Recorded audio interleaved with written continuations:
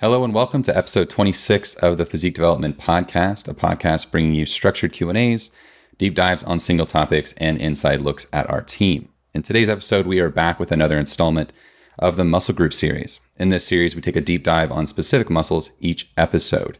You will learn the function of the specific muscle, common training mistakes, misconceptions about that muscle group, our go-to exercises, and why we program them for our clients. We'll also talk about some key execution cues to nail down technique. Today's episode is covering the hamstrings, where they are, what they do, and how we train them. And just a note, I always preface this on the front end of these muscle group series, but we're not here to exhaust the explanations of these anatomical structures as much as just kind of tell you generally where they are, where they originate and attach, and then actually go into the application of what they do most and how we train them. Okay, so take that into account when diving into this episode. With that, I'm going to hand it over to Alex, and he's going to dive right into the hamstrings. All right, guys. So looking at the hamstrings, this is going to be made up of a group of specific tissue. And so within the hamstring itself, we're going to have three main components. The first one is going to be, and I'm not going to spell these out for you guys. Do your best with the spelling of these three muscles, but you're going to have the semitendinosus. You're going to have the semimembranosus, and then the biceps femoris. All three of these are going to make up the hamstrings. They attach to the pelvis, and the bicep femoris is going to be attached to the femur and can run posteriorly down the leg. So this is going to make up the posterior portion of the greater bit of your leg itself. And then they are very important within your hip extension, knee flexion, and extension, and play an essential role within knee stability. So obviously within this large muscle group, you're going to have a lot of components that are going to play a very important role to a lot of the things that you are going to be doing within your leg training, as well as just day-to-day life. This is a very important muscle group to train, not just thinking within bodybuilding or physique goals, but more so also going to be a very important piece to your day-to-day functionality of, doing daily tasks, I suppose. Yeah. And within hamstrings, it's something that, I personally love the look of hamstrings and love training hamstrings. It's something that, if you remember from the glute episode, I'm not a fan of training glutes. If I can get around it, I really can't with Alex doing my programming. But within hamstrings, they're very cool to see, especially if you ever watch competitors, male or female, being able to see that pop out of the back of the leg is pretty dang cool. Yeah. And when you're in like a seated position and you are like someone sees you from the side, to see your hammies just hanging is a really cool feeling, because it's just at least for me, it is a cool situation to be like, okay, yeah, I'm doing something well within my training. This makes my leg look significantly better, especially if you don't have the hamstrings from the side. It's like, okay, now you have peg legs. Like that's where you're going to, even if you have these beautiful quads from the side, it's going to look like you've got peg legs. Yeah. And some people even kind of try to not train their hamstrings as much, or I guess I would say a tail sign of someone who either genetically has really good glutes or just doesn't train hamstrings would be when your leg looks like that. So you'll see girls that have like really huge glutes and really small quads and hamstrings. Now, of course, that's a whole look, like if we're going for the Kardashian look, but it is something that it can cause dysfunction. And I know we've mentioned that a lot when in regards to these muscles series, but of course, we love the aesthetic look of muscles. We were even just looking at some very lean competitors and seeing every muscle on their body just pulled out, and it's such a cool look. But muscles are more than just aesthetics. They definitely do have a function to them that helps us move. So like Alex talked about, as far as hip extension, knee flexion, knee stability, they're going to be very important. And so going into that a little bit more, looking at that knee flexion and that hip extension. So when we're looking at knee flexion, an example of that is going to be something like a leg curl. So this is something that is going to have some faster twitch fibers. So these need a little bit more sets with lower reps and some heavier weight. And it's something that we like to program earlier in the workout a lot of the times.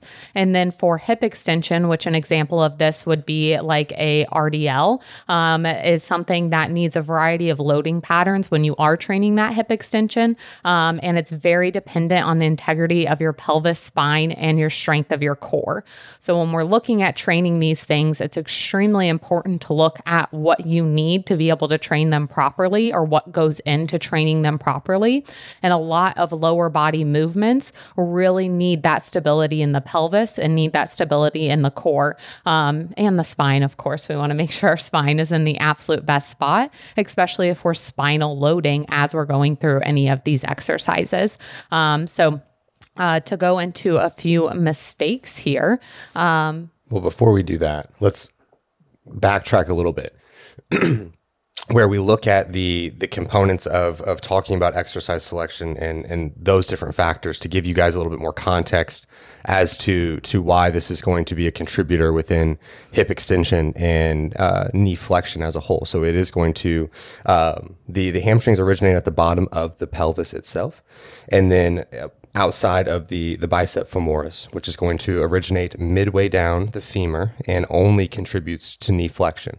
So we're going to have it's going to cross both joints here to allow for us to need to train both in different fashions. So when we look at the different exercise selection, this is going to train the tissue in different lengths and different specificity within that. So depending on what the goal is, the exercise selection obviously is going to play a large role in that. But understanding the insertion and the origin of the tissue itself is going to be a large component in terms of understanding what joints are being acted on and those different factors. Yeah, just to kind of add on to that one, that's why it's such a big deal within exercise selection to do movements that prioritize hip extension and also knee flexion, right? So a lot of times, we understand, and I know early on in like my programming, for example, I never really thought about it that way of like understanding I just understood movements, right? We kind of start out understanding what movements train what parts of our body, which is helpful. But there is a part of that where you want to take it a step deeper and actually understanding what muscles are doing and what they're doing at a joint can actually better help you choose better exercises in a multitude of exercises that best train that muscle group, right? Instead of the other way around, right? So early on, you kind of just start to, like, I know the squat trains legs, right? And then you kind of get into, okay, what joints does it train? Okay, what muscles go around that joint and are trained by that movement pattern, right? And so we get a little deeper. And that's where we really started to expand our knowledge and got better and better at program design.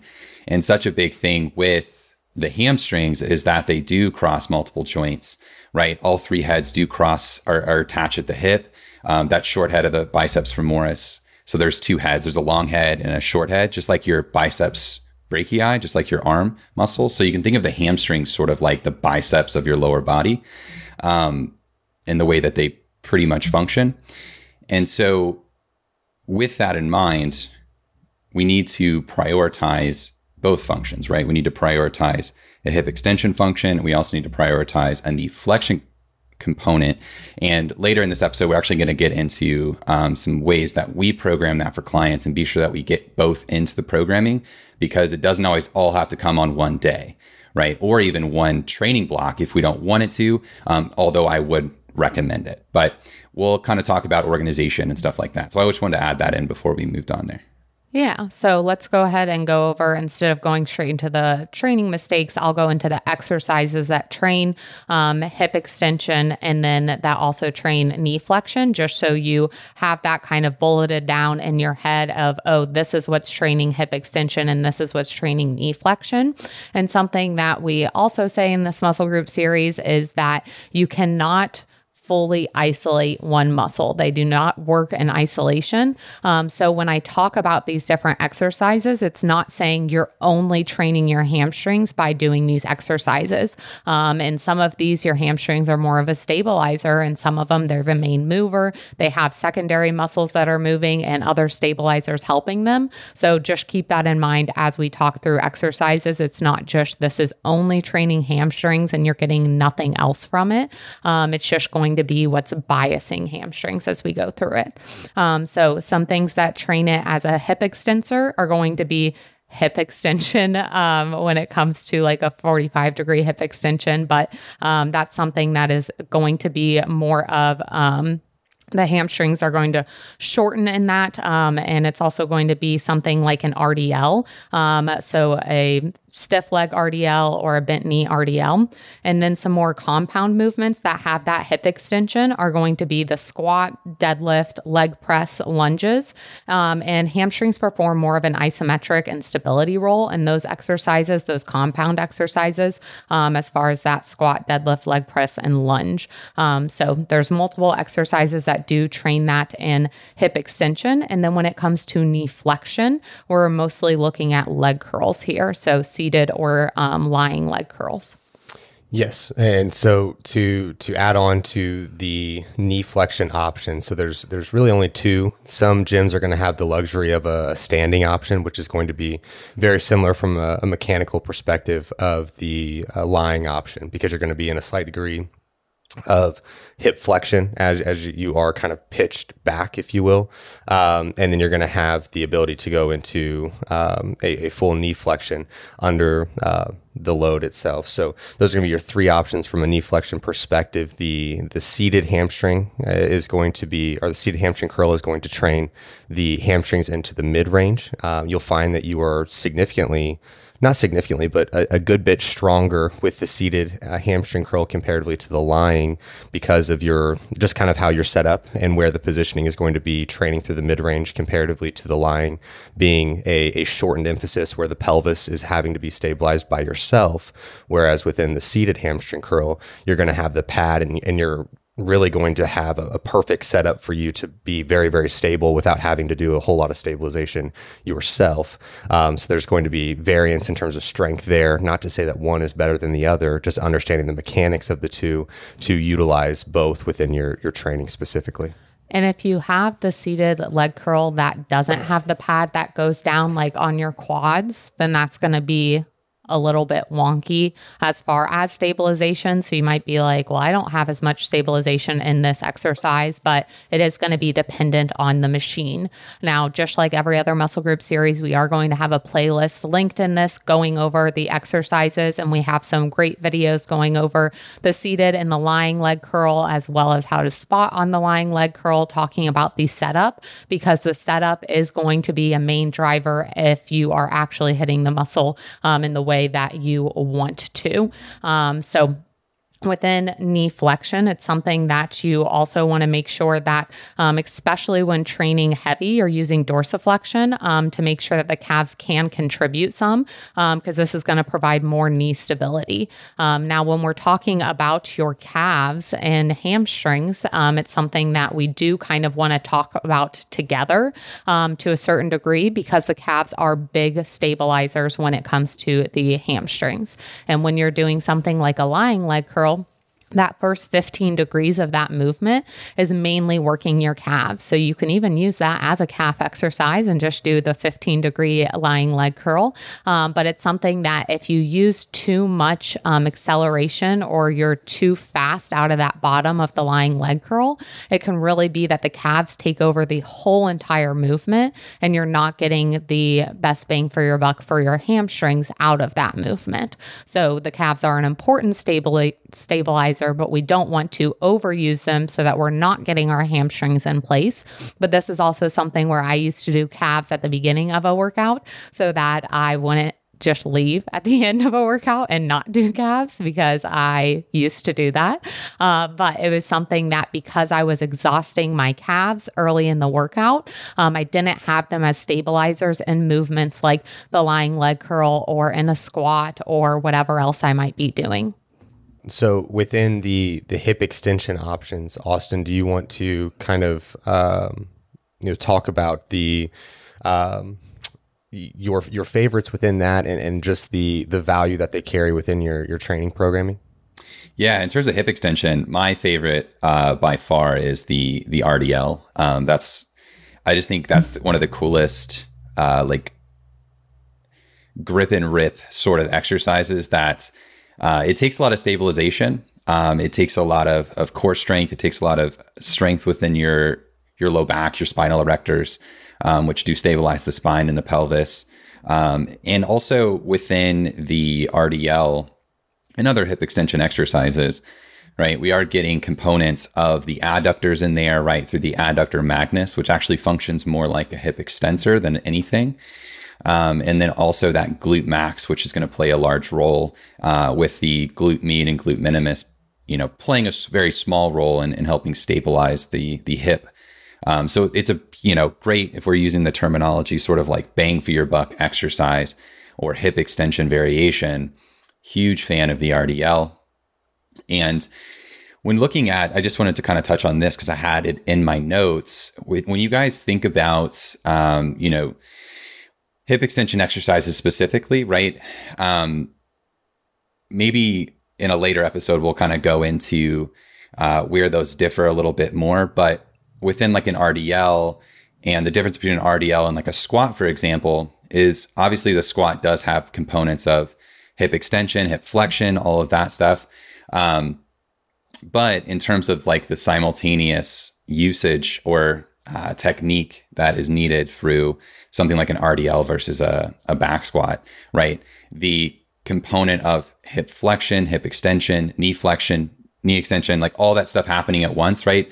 These are all things that are adding more muscle groups together and changing the roles of those muscle groups throughout the movement, right? So when looking at lower body movements, especially hip extension focused ones, we are still, as I said, using the glutes. We're still using the adductors in a large way, especially that adductor magnus, which, if you guys watch, I think Julian Smith's like the most fun person to do or watch to do an RDL. I'm not saying that right. Julian Smith's the best person to watch do an RDL. Doing an RDL? I think that's it. Doing an RDL. Anyways, so when you get to the bottom, when he gets to the bottom of the RDL, right, you kind of, and I think this just, obviously we all do this, and you can see this on most people with adductors and hamstrings, but as you get to the very, very bottom, right, you can start to see those adductors almost like, quote unquote, like pop out, right? We can kind of see that happen. And obviously that has to do with sort of the passing of the torch or the passing of the baton of responsibilities, right? With certain degrees of hip flexion and hip extension. And that's sort of like the different roles, right? We talk about that with the calves and lying leg curls and sort of passing the baton to the hamstrings and like a lying leg curl, for example. So like we start out with a straight knee. We start out kind of using the calves a bit more. They pass off the baton to the hamstrings as they go. And the same kind of goes with things like the hip extension based exercises with the responsibilities throughout the glutes, the adductors, the hamstrings, and then the roles of the calf, for example, of helping stabilize the knee within movements like that. And so why I bring all that up, hopefully I didn't confuse you too much, but why I brought all that up is because a movement just like the RDL, we can think about it in a way where, okay, it just trains my hamstrings. And that couldn't be furthest from the truth, right? It absolutely does train your hamstrings, but it's also training glute max. It's training the other glute muscles that we talked about in the previous episode of this muscle group series, and the medius and minimus. It's also, training those adductors. It's training those calves and their stability roles. It's training that core, those spinal erectors, right? There's so much co-contraction and sort of synchronicity that's happening throughout the body to coordinate that very complex movement that I just think is very cool, but also it translates really well into that core stability. It translates really well into other movements, like other deadlift variations, like other squat variations, and then translates really well as into other unilateral variations, right? Lunge variations, split squat variations. So that's in terms of, I can touch on more there, but that in terms of like hip extension exercises, the RDL is my absolute favorite there. And there is so much involved within that movement that we are training. And so understanding that it is sort of one of those quote unquote bang for your buck exercises that is so valuable.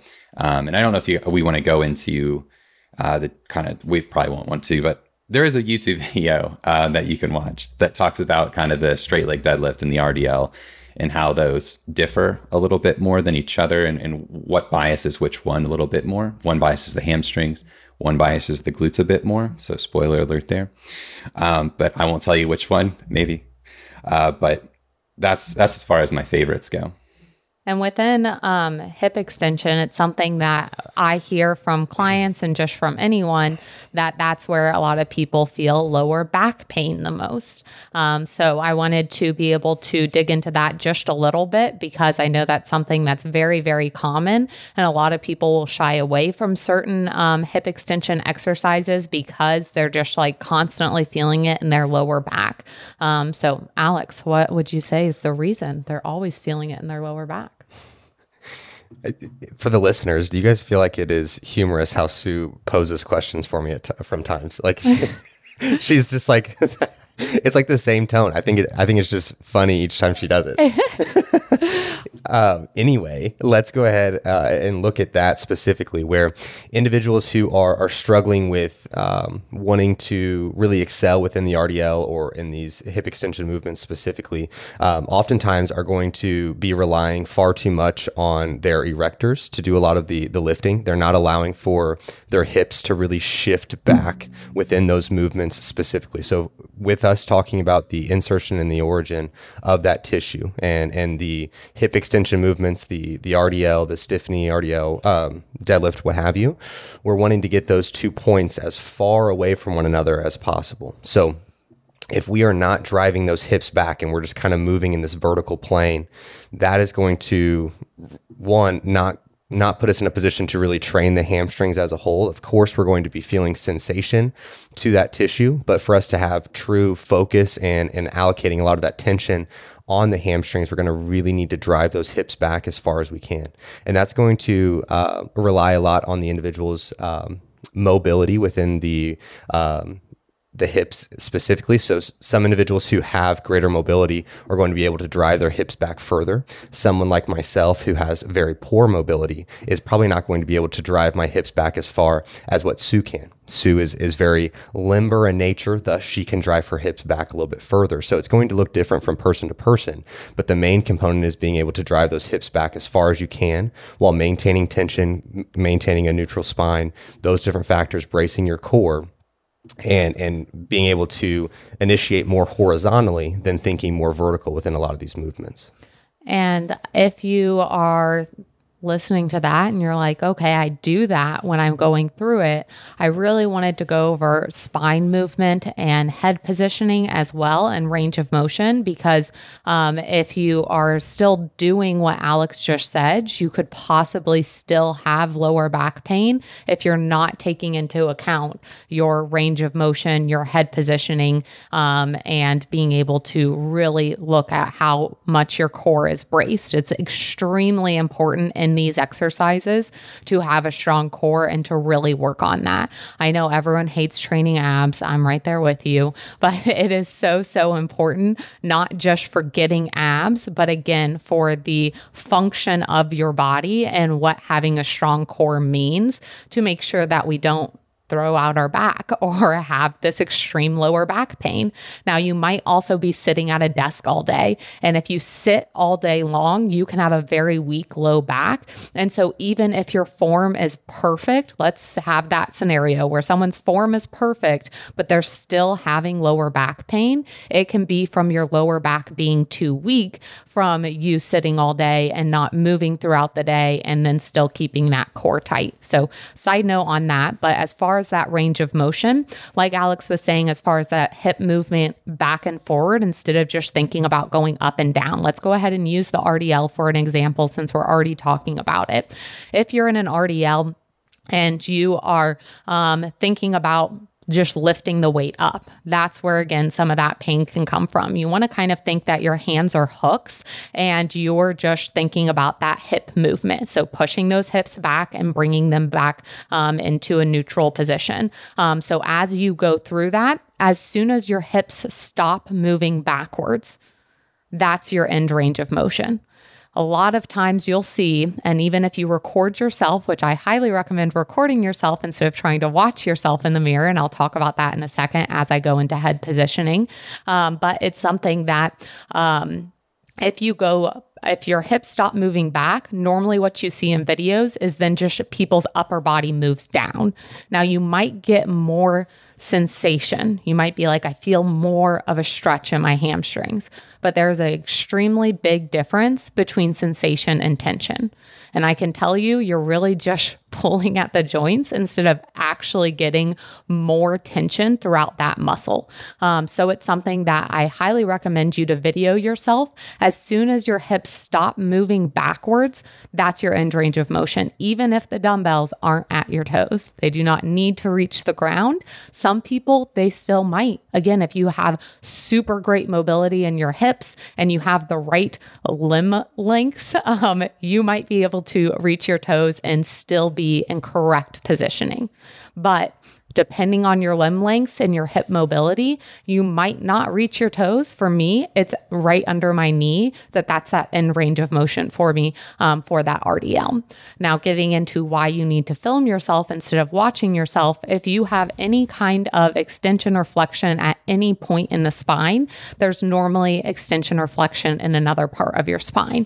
So if you're doing an RDL and looking up at yourself in the mirror or just looking up in general, so I see it time and time again of RDL is great form, and then someone's head is cricked up and they're either looking up at the sky or just looking up in front of them. That extension at the spine, at your neck, is going to cause it in your lower back and going to cause lower back pain. So it's something that you want to maintain that neutral spine all the way through, not just all the way up to your neck. It's still something that in your neck, you still have to make sure that you have that neutrality throughout your whole spine. So if you have that neutral spine and if you have a strong core and you focus on that hip movement, then that is going to sidestep a lot of that lower back pain, especially as you continue to strengthen your lower back by going through these exercises. So if you're more of a beginner, you might still have some pain, again, if the execution is there, but it is something that you just need to strengthen those muscles as a whole as you go through it. So really, really, really encourage you to film yourself if you're having a lot of lower back pain, and either sending it to your coach or kind of taking these tips and watching our videos that will be linked in the show notes to really make sure you're getting everything out of these exercises and getting out of any kind of injury, because those aren't fun at all. Yeah. And if to expand on Sue's point here, if you are someone who does work your way up in load, neutral spine is quite relative to the individual. So it doesn't have to be like stiff as a board, never moves. It's more or less the relative understanding of creating, as she said, neutrality and trying to maintain a position. But again, the more load you have on the bar, the more that spine is going to potentially, flex a little bit or move a little bit. And that's very normal, right? That's not something we should shy away from. And that's definitely not something, as long as you feel stable and you're staying away from injury, you maintain core stability, all of that stuff. It's not something you should shy away from adding load, for example, just because your spine kind of starts to move, right? It's sort of the similar thing like with the lying leg curl. If your butt moves just a little bit because you're moving a lot of load and creating a lot of tension, that doesn't make that exercise wrong, right? It's just there's a lot of tension going through different joints.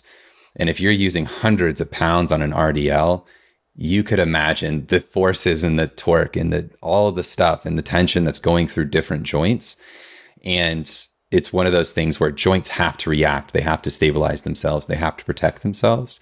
And so it's up to us to sort of coordinate as much as we can consciously, while the body subconsciously coordinates the rest to stabilize our core, our spine, our pelvis, all of those things. And that comes down in a large way to our conscious intent and a technique, which is what we go into more and more within our YouTube content. So if you guys are interested in that beyond this podcast, then I do recommend the YouTube channel because it's a good one. And now I will pose another question to Alex and use a different tone so that I don't get roasted again. Alex, how have you been approaching hamstring training within PD clients, especially competitors? You're ridiculous. Okay. Within hamstring training, this is kind of approaching it differently within each division, of course. So when we're looking at divisions such as wellness or figure, we may have a little bit of a different breakdown or utilization within programming. A greater portion of our clientele is going to be based in bikini in the bikini division. Thus, within that, this is going to within the program design is going to more often than not be placed with like a full lower session is generally how I've been utilizing it, because we have generally a limited quantity of quad volume that we are allocating. So I can generally kind of fit that into a full lower body session. Whereas when I'm utilizing it within our figure or wellness competitors where we have a greater density of quad volume being allocated, then at that point I may have to break things down into like an anterior posterior session. But for a majority of our clients being in the bikini division, it's easier just to make full lower body sessions. So utilizing a lot of the exercises that we have spoke on today in different facets and those things. But hamstrings are going to be a large portion of our program design within the athletes as a whole, because it is such a main muscle group that's going to be judged on stage specifically with all three of those divisions. And with that, what I would say is that we've talked about it before, and we can possibly even do a whole nother episode on this as far as when you should reach out to a coach if you're wanting to prep or compete and what that looks like. Of course, more time with a coach is always going to be better, but it's something that a few girls came to me about 6 months ago saying that they wanted to compete, and it was very evident within their pictures that they needed more time and they needed more muscle. And so it was something where I was like, we're going to nail down variables, then we're going to go into a cut to truly see where your muscle is at, so we can get rid of some of that fat and see where the muscle is at and what we truly need to work on, and then being able to build again from there before we go into a prep. And the reason I mention that is if you are a competitor or wanting to compete, it can be very helpful to get lean before you prep, to see where your base of muscle truly is, as well as to allow your coach to go through a deficit with you that's not a prep, so they really get a good feel of your body and how it works, not an actual feel of your body, but like to get a view of how the muscle is laid out on your physique. Because if you have a body fat covering muscles, sometimes it can be difficult to truly see what amount of muscle tissue you have. And so it's something that for something like hamstrings and your quads and glutes, females do store a lot of body fat on their lower body. So it can be very helpful to get leaner or within 10 pounds of what a stage weight would be, to truly see where things are at and where you need to work on. Because I've been there personally. And then I know that Alex has also had clients go through this where they diet and then they just realize they don't have as much muscle as they originally thought. So it's something worth noting, especially with those lower body muscles and being able to see where you need to work on things. Yeah. And for female competitors specifically, where you are potentially, or a greater majority of you are going to be holding the majority of your body fat in your lower limbs and hips specifically, that allows for us to really see how much glute tissue, how much hamstring tissue is truly there.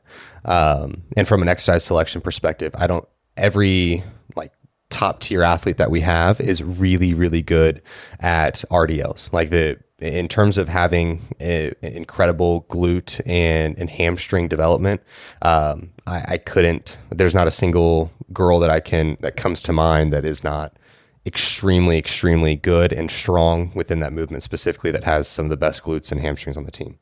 You can just say my name, Alex. It's actually not me who has the best glutes or hamstrings, but I'll let myself keep believing that. So Austin, I'll ask you in the way that I apparently always ask questions. What sort of reps and sets do you use most with hamstrings? And does it depend on exercise? Yeah, I think it does depend on the exercise. And obviously, it's going to depend on programming. It's going to depend on the goal of that programming and kind of what your periodization is currently and what your, either yourself, the program you're following, or the coach that you have is sort of currently shooting or aiming for. But within exercise selection, I think it matters.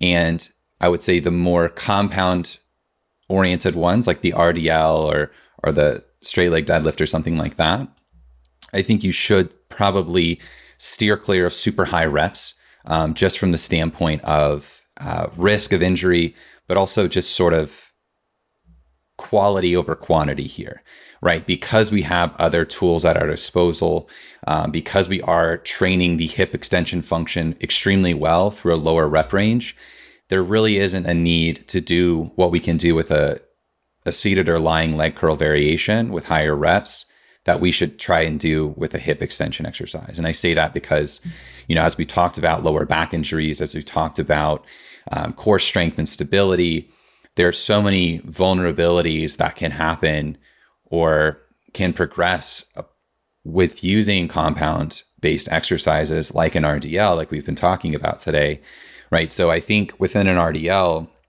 if your goal is to basically improve your physique, or develop your physique here, is what I guess we talk about on the Physique Development Podcast. But, I'd probably stick within, a 4 to 8 rep range using the RDL. You can work your way up to 10. But I usually don't go above 10 personally. And I don't usually recommend that or would program that for clients, because we can do we can train the hamstrings through knee flexion with higher reps if we want to go for that adaptation, or if we want to kind of drive a stimulus or a stress forward in the hamstrings, we can utilize that in lying leg curl variation. So as I was saying, or just to kind of specifically answer the question for everyone, somewhere between the 4 to 10 rep range with compound movements for the RDL, obviously, as you get closer to 4, that load starts to go up. The percentage of 1 rep max starts to go up. And then the closer you get to 10, right, it probably starts to go down.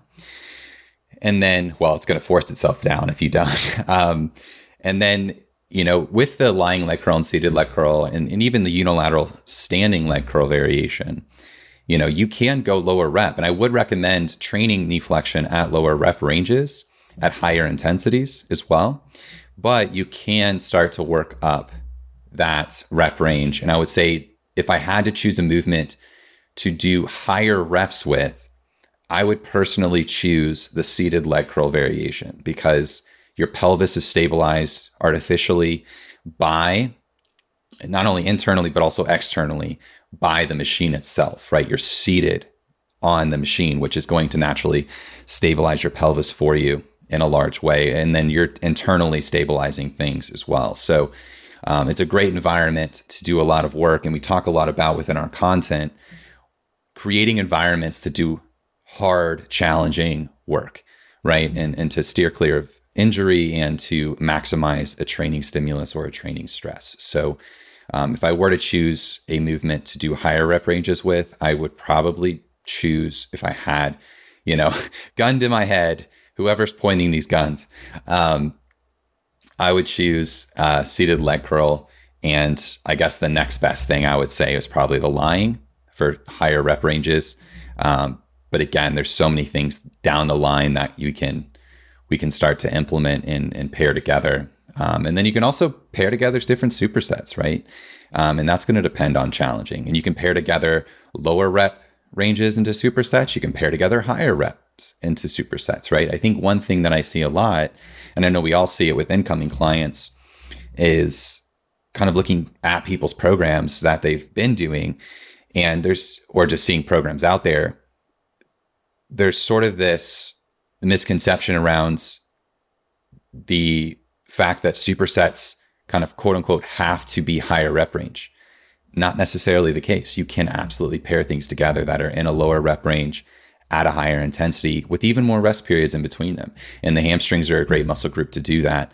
Supersets of 4 to 6, right? We've all done that. And it is a great way to create a large stimulus, a lot of tension at a high intensity within the hamstrings, especially within those hip extension exercises, but also the knee flexion ones. Yeah. And the last thing that I'll touch on, unless anyone has something else, is to location in your training as far as doing some of these exercises. So anything that is going to be more of a compound movement, including something like an RDL, but also looking at those squats and deadlifts, is making sure that it's earlier in your workout. The reason for this is because of everything that we've touched on. You have to create more stabilization, and there's more muscle groups involved. And if you go through the exercise and try to do something really heavy or really complex at the end of a workout, you have exhausted different stabilizers, you've exhausted different muscle groups, and that can leave you very prone to injury or lead you to not working the muscles you want to. So if you have completely thrashed your adductors and then try to go into an RDL, your body is going to use other muscles to be able to compensate, and that can be painful or just neglecting the point of the exercise. So I know we get questions as far as, should I follow the order of the exercise, or what if a piece of machinery or something is taken? And it's always going to be best to do it in the order that it's programmed, because I know, at least for physique development, there is a reason for the order. It's not just haphazard. I can't say the same for every other program I've looked at, but I will say that for PD programming. And so it is something that the best that you can do things in a certain order, especially if you have to exchange something, being smart and not exchanging a very complex and compound movement for something that is going to be very stabilized, and then trying to go and move around from that, because that can be where a lot of injuries take place, or not getting the muscle group that you're trying to hit. Anything else to wrap it up? Don't think so. Awesome. Well, thank you guys for tagging along for another episode of the Muscle Group series. I believe we have 1 or 2 left to finish up. So we'll be wrapping that up and then just back to the normal episodes that we've been doing. So if you have any suggestions for episodes or any questions for our Q&A episodes, there is a form below that you can go ahead and submit that in, as well as any feedback that you have on the podcast. And then, as always, in the show notes is going to be a playlist going over the exercises that we've talked about. And I highly encourage you guys to go and watch those videos, because they are going to be very helpful to visually see what we're talking about, and to get a play-by-play basically on the execution and the setup of those exercises. So we'll catch you on the next one. See ya. Hey guys, Austin here. Thank you again for listening into the episode. It means a lot. If you can, please head over to Apple Podcasts and leave the podcast a 5-star review. This does help us grow and be found by others. Also, just wanted to mention, if you guys are interested in free education based around training and nutrition, be sure to check out physiquedevelopment.com/free education, where you will find free downloads, videos, articles, etc. No strings attached. Again, thank you. Chat soon.